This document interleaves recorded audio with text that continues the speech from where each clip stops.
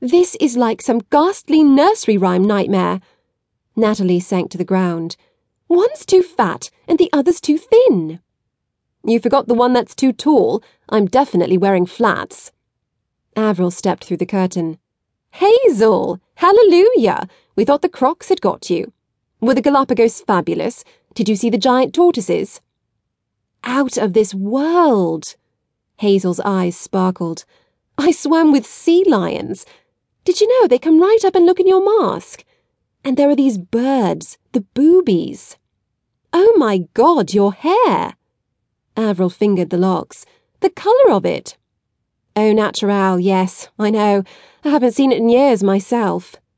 It looks lovely, Millie said. Rot. Hazel scrutinised her reddish-brown locks in the mirror. I'm going out first thing tomorrow and picking the first packet of scorching red or strawberry blonde, or whatever they have on the shelves. Or maybe I can dye it purple again. That might look good with pink. Oh, that reminds me. I brought something back. Not bedbugs again, I hope.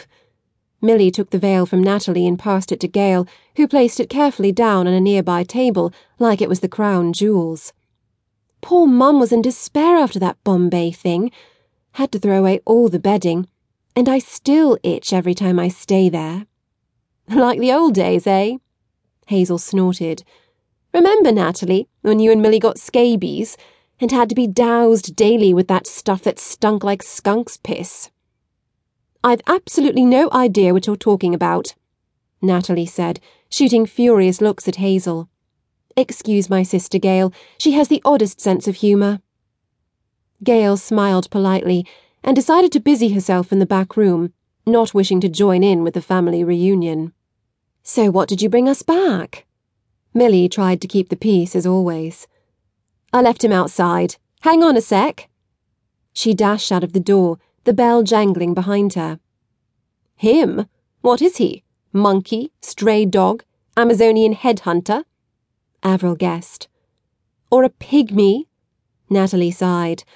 I wouldn't put anything past Hazel. The bell rang again, Hazel towing an unshaved, scruffy-looking man behind her. No pygmy. He was at least 6 foot, and he had to stoop to enter Gail's admittedly low threshold. In a threadbare denim shirt, he looked like a sun-tanned gypsy, with an open, friendly face and tawny sun-bleached hair that he had to push back from his eyes. His gaze moved from sister to sister with a teasing familiarity, flashing an ear-to-ear grin made wolfish by a slightly chipped tooth. Millie gasped. Matt! I don't blinking believe it!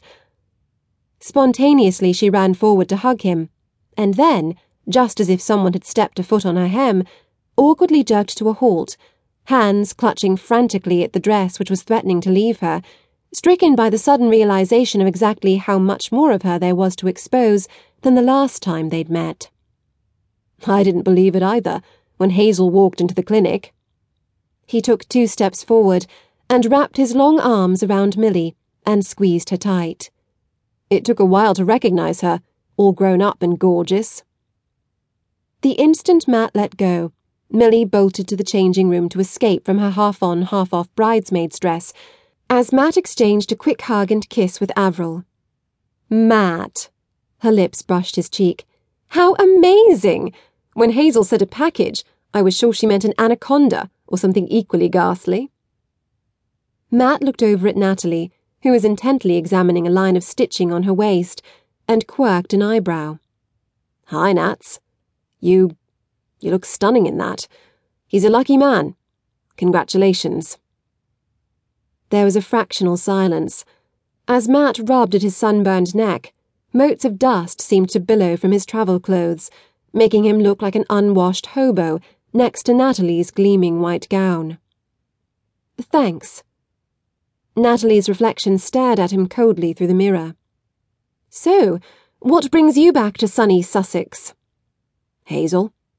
I'd planned to stay in London, but she insisted I visit you all.